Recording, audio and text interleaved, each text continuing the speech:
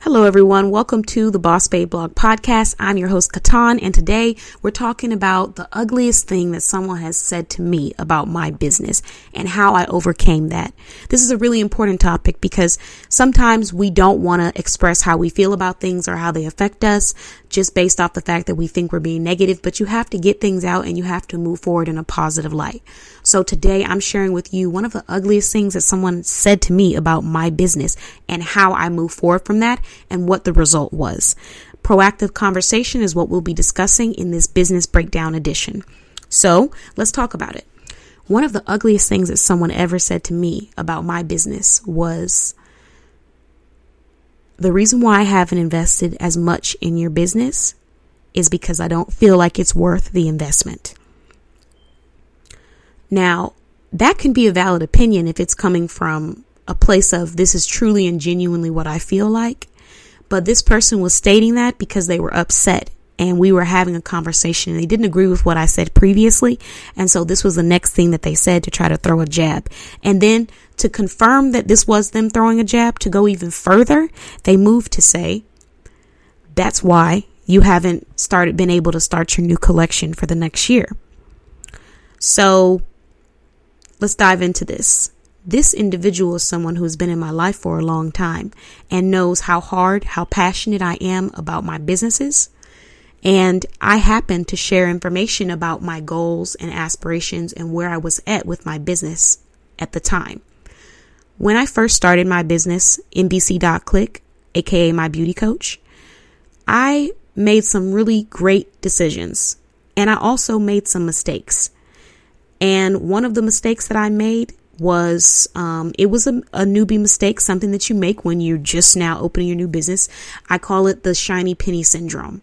So even though you have a business plan, a lot of times we already have a business plan. We know where we're going with things. We don't necessarily keep that in mind when we're looking at things that we feel like we need to have. You know what I mean?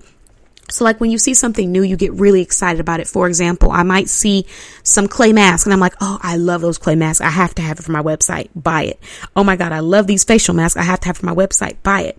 Don't get me wrong. Are clay masks and facial masks popular? Yes. They're actually one of my top sellers on NBC.Click. My aloe vera and hyaluronic acid face mask runs anywhere from about $3. So $1 to $3. So it is a top seller. It is a great thing to have on the website. However, I didn't purchase it just based off of that. I have to make purchases based off of, is this going to fit into my business plan and what I have ready? And is it fitting in my budget? Because even if I'm making profit, there still has to be a budget. So I'm not going over, I'm not overspending, and I'm not creating debt.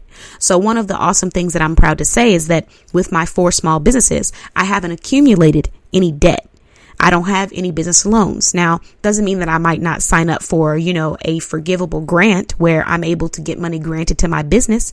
That's not what that means. It just means that loans that I'm going to have to go and pay back, that I borrowed money or that, I received and wasn't able to pay that back, I will never have to worry about that at this point in my business.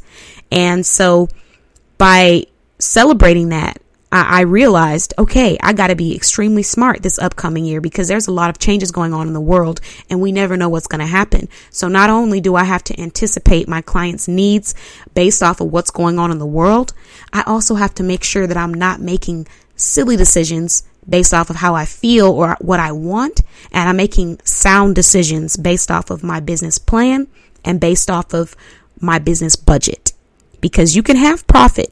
But once you see that profit and you just start spending and get excited, everything that you've, worked so hard to achieve, it's almost like it's going out the window and you're going to have to work so hard to get that back. So you have to have a budget with that profit that you're making. You have to decide on a certain amount of money that you're going to spend and a certain amount of money that you're going to save as you make sales. So one of the things that I shared with this individual was that I'm not going to be getting a new collection for my clothing boutique, anotherness.com, because one of my top trending brands right now is NBC.Click.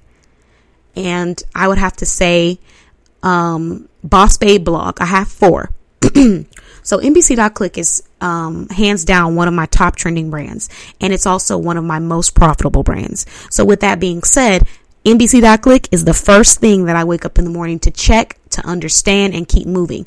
Now, don't get me wrong. All of my other businesses still receive the same amount of love. But when you're making money and you're doing well in an area, you have to understand why you're making that money and why you're doing well, so you can continue to expand it and increase it and take that behavior and move it to the other businesses. And that is exactly what my priority has been.